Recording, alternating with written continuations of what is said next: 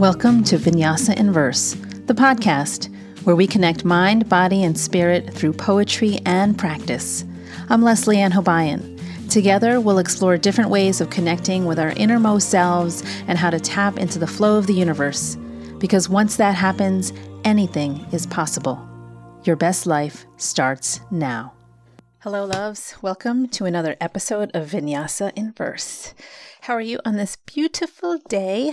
I hope wherever you are, you're able to appreciate beauty, no matter what the mood is you're in, no matter what the weather is outside, that for just a moment, you find something beautiful, something that warms your heart, something that makes you feel good. And of course, if that mood of yours is less than stellar, that's okay. Just accept it. Be friends with it, and just look around and say, hey, is there anything pretty that I can appreciate? Something that might shift my mood a little bit, something that might shift even my perspective, and see what happens. But you can always turn to the breath. Just take a deep breath in and a deep breath out. Oh, so good. So good. Okay, so I'm going to start our episode with a poem from the gift, as we always do. I also want to tell you that we've got some new energy, new awesomeness, new branding for the podcast coming up. Hopefully next week. We're still working on a few loose ends behind the scenes, but I'm so excited, so pumped up for the new intro and outro music, the graphics. Oh my God, so excited. And excited about adding a little more edge to the conversations that I have with my guests, as well as any offerings I provide for you here. How is that for my articulation, huh? Okay, so here we go. Hafez, and let's see which poem comes forward. Today, she responded. That's the poem today. She responded. The birds' favorite songs you do not hear, for their most flamboyant music takes place when their wings are stretched above the trees, and they are smoking the opium of pure freedom. It is healthy for the prisoner to have faith that one day he will again move about wherever he wants, feel the wondrous grit of life less structured, find all wounds, debts stamped, canceled, paid. I once asked a bird, how is it that you fly in this gravity of darkness? She responded, love lifts me. Oh, yes. Oh my God, I love that final stanza, that final phrase where the bird turns and says, love lifts me. So love is that thing that keeps us going. Now, when I say love, it doesn't necessarily mean love for another person or love received from another person, not necessarily external love. The love that lifts us is the love that we are. We are love made manifest. We embody love. And so when we can remember that, that is what lifts us up. That's what's keeping us going when we come across challenges, when we come across moments of despair or desperation. Love is the thing that keeps us going. And it takes practice to tap into the love that we are, the love that we have within us. And so often we go externally, we reach outward and look outward for love, right? We look to other people. Whether it's a romantic partner or friends or relationships with family members or, chosen family, soul family.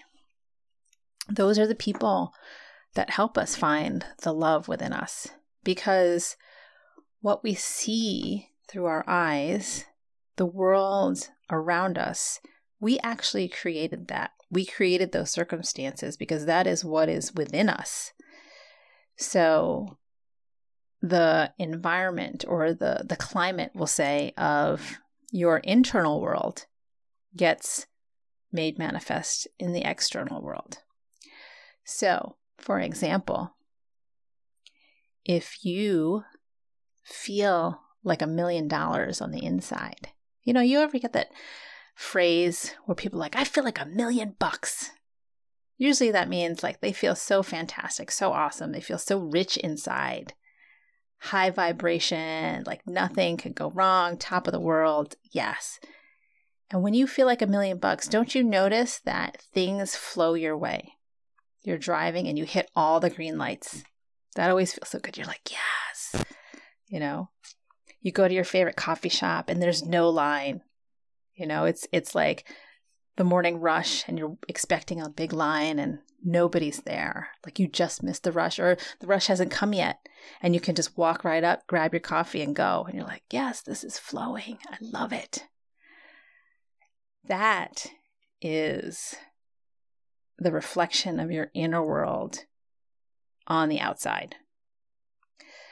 Of course, there are exceptions to this rule, but that brings in the larger question of like, what is reality? And today I don't know if I want to get into that because that's a whole big philosophical discussion that I actually would have more fun doing with another person, kind of in conversation, bantering back and forth. So maybe I'll get a guest on the show and we can talk about what is reality, what is the reality that we create around us and how we perceive it, and how is that a manifestation of our inner world. So good. What I want to do is actually talk about a piece or an example of this, maybe. So I've been in conversation with a few people. It's not even like people I know specifically. It's just I can't even remember who said these things to me. But on more than one occasion, there have been white women who find out what I do, right? And so what I do is that I offer support and healing for women of color, specifically for writers and creatives, but for the most part, all women of color. So if you are looking to heal trauma, if you're looking to move through creative blocks, if you're looking to get rid of imposter syndrome, if you're looking to heal from the heaviness of racial trauma, of always having to be on, of always having to measure out your words and how you carry yourself and what you dress and how you dress, and how you do your hair, that's my world. That's my offering. Like I help you through that. I help you undo all the conditioning so that you can really embody the fullest, most authentic version of you in this material world. It's not just be you on the inside. It's be you on the inside and then broadcast it out physically in the external 3-dimensional world. And when I say that part about I only serve women of color, there have been white women and white guys too, who are like, well, why are you limiting it to that market? Like, aren't you limiting yourself? And what about the rest of us? Like, why would you keep us from your gifts? Why would you not share them? And I'm like, oh, that question. So here's my answer.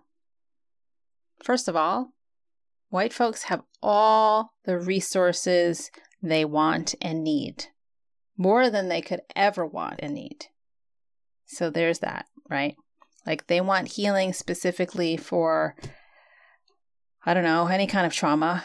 They can just go get it with therapy or whatever. I mean, access to healthcare is very easy. Access to resources for white folks, very easy. Normally or usually they don't have to second guess what they're saying or sharing with their provider, because white folks hear other white folks, right? And then there is the matter of why are you going to keep your gifts from us? Well, because I feel more comfortable sharing my gifts with people who are like me. Because I feel like I have come this far in my healing journey, in my spiritual and personal development, that I know what it's like to be where my clients are now. I know exactly what it's like to be the only brown person in the room, to be the only woman of color in a meeting in corporate America, in some random office somewhere. I know what that's like. I know how much that sucks. I know how we have to figure out when to speak, how to speak, what tone to use, and then be ready to not be heard. And so because I know that from firsthand experience, then I can offer a path through that for others, a path that leads to a full expression of who you truly are without feeling like you have to brace yourself for whatever repercussions might come your way. You're like, look, listen, this is my truth. I'm going to share it. This is what I want. This is what I need. You don't like it? Too bad, And if you're going to fire me from this stupid corporate job, then you might have a lawsuit on your hands. I'm not one to encourage lawsuits as the answer to things, but, they have employment laws in place for this kind of thing, right? They're trying, when I say they, I mean the system, is trying in some respects to provide some equality, to provide some sort of, I guess, safety net for to fight discrimination, right? So I just think about this because recently I was asked this question, like, why only people of color? Why only women of color? Like I kind of take offense to that as a white woman, and I'm like, oh my God, really? And I'm just thinking to myself, okay, well, first, you don't understand what it's like to be a woman of color, let alone a person of color, and how we need to be on alert all the time. So I explained that to her briefly because I didn't want to do the emotional labor. And she goes, really? Like, really? You have to do that? You don't have to do that with me. And I'm thinking to myself, first of all, I don't know you. So why would I even let my guard down? Second of all, even with my white friends, who I love dearly, who I am, close with, I don't know if there might be maybe one white friend who I can totally, fully, honestly be myself, where all the armor, all the guards are down. And that says something. It totally says something. And so what I want to do is create spaces for women of color to come together and just relax, to breathe, and to be totally ourselves, And I talk about this a lot in my communities. I mean, not so much on the podcast because I like to change it up in terms of, teachings from spiritual schools of thought and all kinds of other, I guess, more visible incidents that happen. But what I do is, within my communities, I do talk about how women of color, when we come together, there's some kind of magic that happens. But I haven't had that experience in a really long time, that I had forgotten how amazing it was until last weekend. And it was so great. So last weekend, and I was offering a sample class for meditation. And there were 3 women who signed up to take the class. It was just a half hour, and it was really great. Things that I don't think I would say in a mixed race class. I know that, it probably sounds whatever, reverse racist. I don't think that's possible because racism comes from a place of power, and folks of color in power. Haha, that's funny. But anyway, so yeah, we were able to relax and laugh about it and speak in a language that was ours. And when I say that, it's not so easy to explain, but it's a certain knowing, it's a certain lexicon, like a certain way of speaking, certain words, certain phrases, a lot of animated looks and knowing and nodding and movements of the body. Like when we get together and we talk and we share, there's a lot of body movement. There's a lot of laughter. I mean, I love it so freaking much. And that experience reminded me of my work and how important it is to create these spaces for women of color to be who we are, to just be, and to work through our hurts and our traumas and our pains and sufferings in an environment where we can share in that pain, where we know that we won't be judged because we have experienced those very same things. We don't have to explain them, which is a bonus, right? Because I know the fact that I had to explain to this one white woman that I'm on alert around white people, that I watch how I speak and the way I speak and the phrases I use, that's a lot of energy. And to not have to do that because you're in a community of people who get you, that is, I'm going to say it a few times, it's magic. Not going to call it anything else. Spectacular magic, maybe.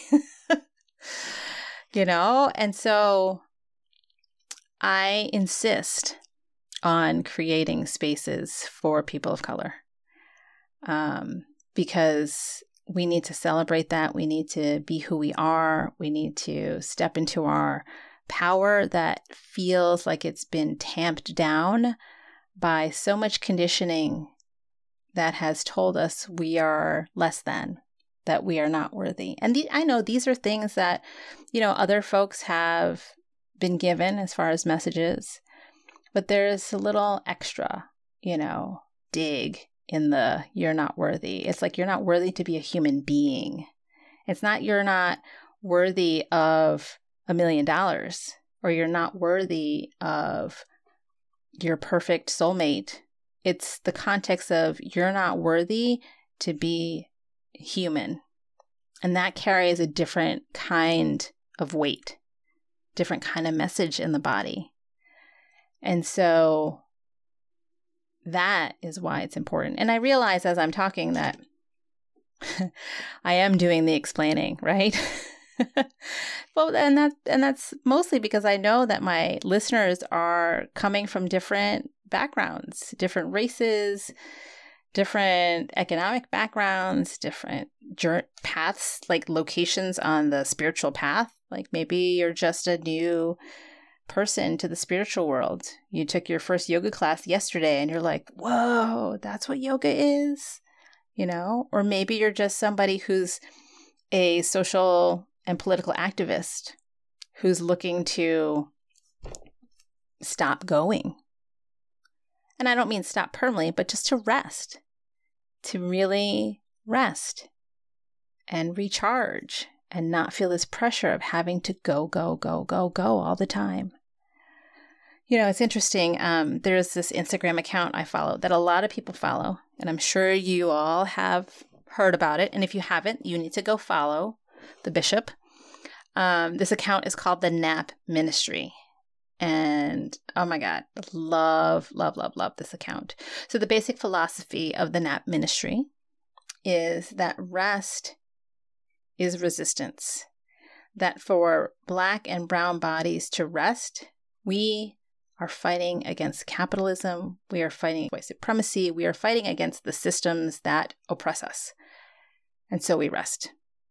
And rest can look like taking a nap. It could be sleeping. Rest can look like, flipping through a magazine. Rest could be reading a book for fun. I have to put that little part in because sometimes I read not for fun, but I read for I don't know. I feel like reading's fun all the time. So now I'm like, But, I know some people read, books for research and then they count that as fun or rest. It's like, oh yeah, I read this heavy literary theory book and that was my rest. Really? Although I will say it is possible because I did it like years ago. I read this really awesome, at the time, awesome book on literary theory called Magical Urbanism by Mike Davis. I still remember the book. Loved it. And I read it on a beach in Bermuda because my partner at the time was at a conference that was over there. And I just remember thinking to myself, man, I am a nerd. I find this enjoyable sitting on the beach in Bermuda reading Mike Davis. So in that respect, that book was a book for rest. But, other books like The Subaltern Speaks, that maybe not so much a restful book. But I digress.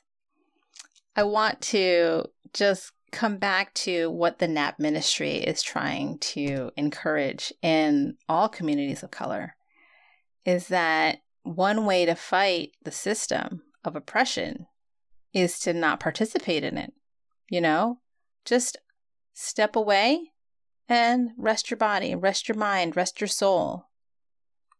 To understand that when we do participate, we feed into that machine that oppresses us.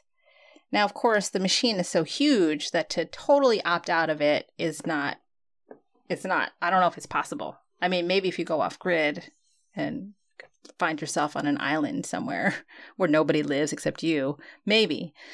But we have to work with what we've got, right? So we're in this cog. We're a cog in this big system, this big machine. And so what the bishop of the NAP ministry, I love her, love her. What she preaches is to rest, to step away from the machine, to say, hey, you know what? This cog is going out to lunch. And you guys go ahead and try to keep going with your gears turning and your systems flowing. I'm going to go over here and lay down. And I love that.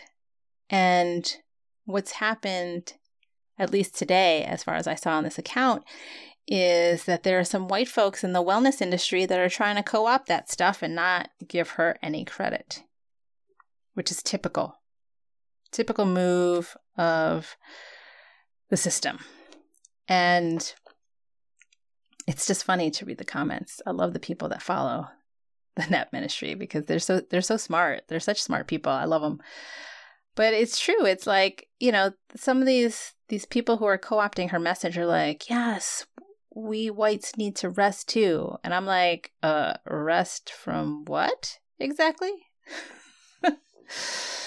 So yeah, it's important just to circle back, right? It's important for communities of color to come together and heal and to be in each other's company and to be able to let our hair down and just relax and be ourselves and put down the masks, put down the armor. And such beauty and magic emerges from that. That meditation class I led, which was only a half hour, was like the most fun, divine, magical moment I've had in a really long time. And what's funny is that we actually didn't meditate until the end. And I think the meditation itself was like 3 minutes because I had to end the class so that the next class could come in. And I was like, oh my God, you guys, at the end, I was like, we only had 3 minutes, but I thought it was really important for me to talk about meditation. And they were all so thankful. And so like, yes, this was totally what I needed, and it didn't matter that we meditated for 3 minutes. It was the community that we had created. It was the fellowship that we shared, the shared knowing of being a woman of color in this country. And one of the people in the class, she said, even though the meditation was just 3 minutes, She was like, oh my God, I was crying. I was like, oh, really? I was like, wow, that's some powerful stuff. It's powerful. She's like, I didn't even know that I had to cry. And I was like, well, the body knows when it needs to release. And we go and go and go and go, that we don't give the body a chance to release. We're moving all the time. And so when there's that moment of rest, that invitation to be still, then the body's like, oh, finally, yes, I can release. And so whatever that woman was holding in, she was able to let it out, because she was given the space to just be. She was given the space to relax. She didn't have to perform a certain persona, a certain way of being. She just had to be. And what a gift that is for anybody, to be able to exist in a space as you truly are, and to have someone hold you in that space. We're conditioned to say, hey, you know what? I don't need anybody's help. I can do it myself. I got this. But that's, yeah, true. Yes, true. I believe you. Yes, we all have the capacity to do great things, to do the things we want to do. But also,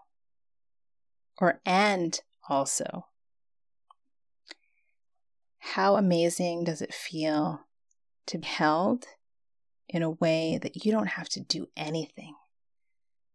You just gotta lay there or sit there and just be. You don't have to worry about what the next to-do thing is. You don't have to worry about having to rush off to the next meeting or errand or whatever. That someone is holding that space for you, holding a container, an energetic container for you to just exist. And to feel held is just, it's gotta be like one of the best things. One of the best things. I think about how when I was younger, I used to love just laying on somebody's lap and they would stroke my hair. And that was just like, that for me was one of the big gestures of being held. Now, I can't remember whose lap I sat in. Maybe it was my grandmother's. I don't know. I just remember these moments very briefly, just little flashes. And that feeling is just so incredible. And so for women of color, that's not an easy thing to get. That's not an easy thing to find, to be in, because of how systemic the racism is here in this country, how we are perceived. For one moment, if we let down our guard, then we'll get burned. If for one moment we reveal who we really are, people aren't going to talk to us anymore. People aren't going to like us. Laughing, making jokes that we all get,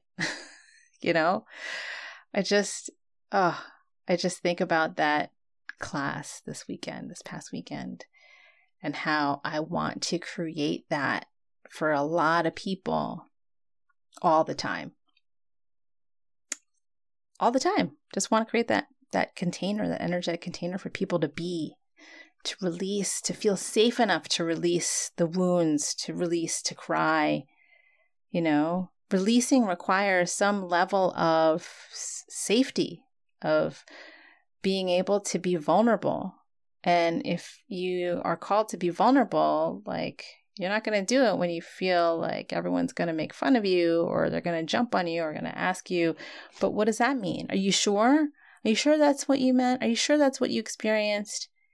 Maybe it was something else. Oh man, the gaslighting. Yeah, I can't even. So what I'm doing to create spaces of support and healing for women of color is I've put together this 6-week coaching program. It's called Brown Girls Breathe. And I'm so excited for it because I'm like, yes, I get to be in community with other women of color, and we can talk freely. We can talk about like what's bothering us. We can talk about, what's up with, what's holding us back. What is holding us back? In my head just now, it was like the man, capital T, capital M.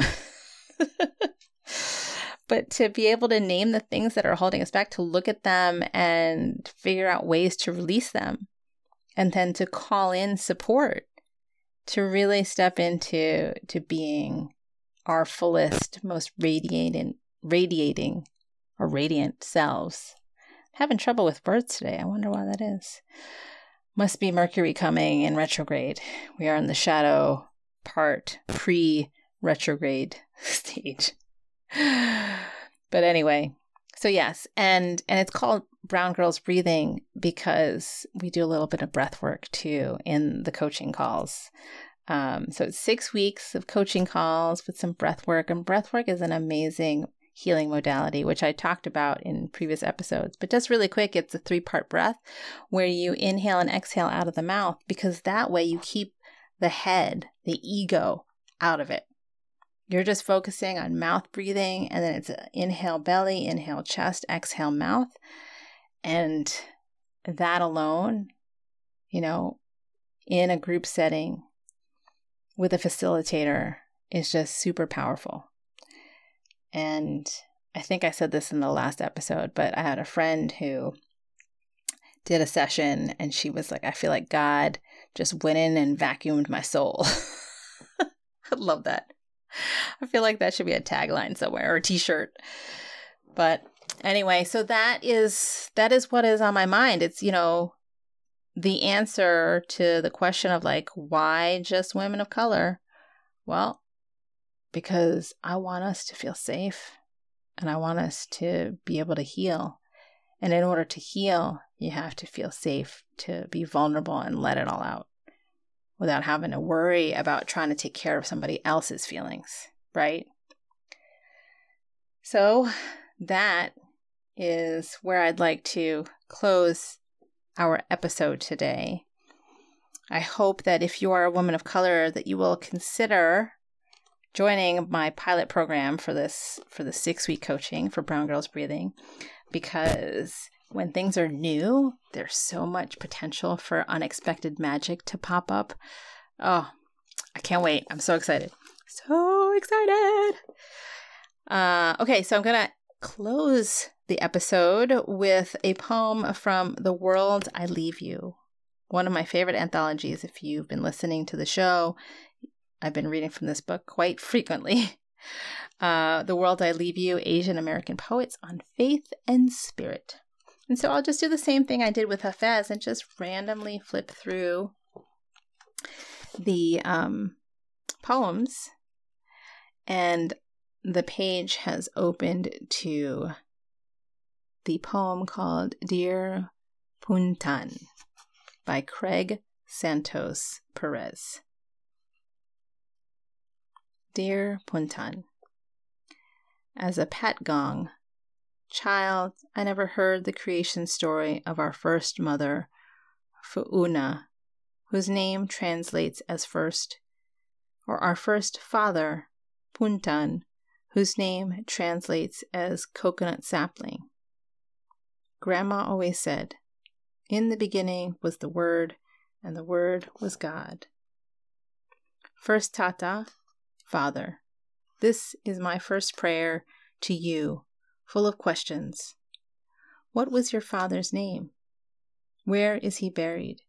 What song maps did he teach you before crossing ocean? When you planted the first coconut sapling here, when its roots pushed through husk into soil, did you feel belonging? You sacrificed your known world so that we will inherit shelter. Is this what it means to be a father? Ooh, Man. Let me just digest that for a moment. So Craig Santos Perez is from Guam. And yeah, that's all I'm going to say. Some of those words, you're just going to have to look it up. But if you really want to know, just send me an email and I'll shoot you over a copy of the poem with some words that you can look up. All right, my friends. Thank you so much for listening to the show. We will be bringing the newness, the hotness, the grittiness to you next time.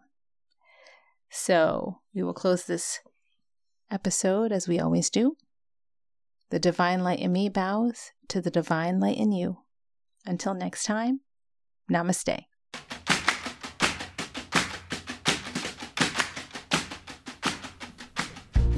Healing is so necessary for women writers of color. Whether we know it or not, our traumas hold us back from expressing and becoming our truest selves.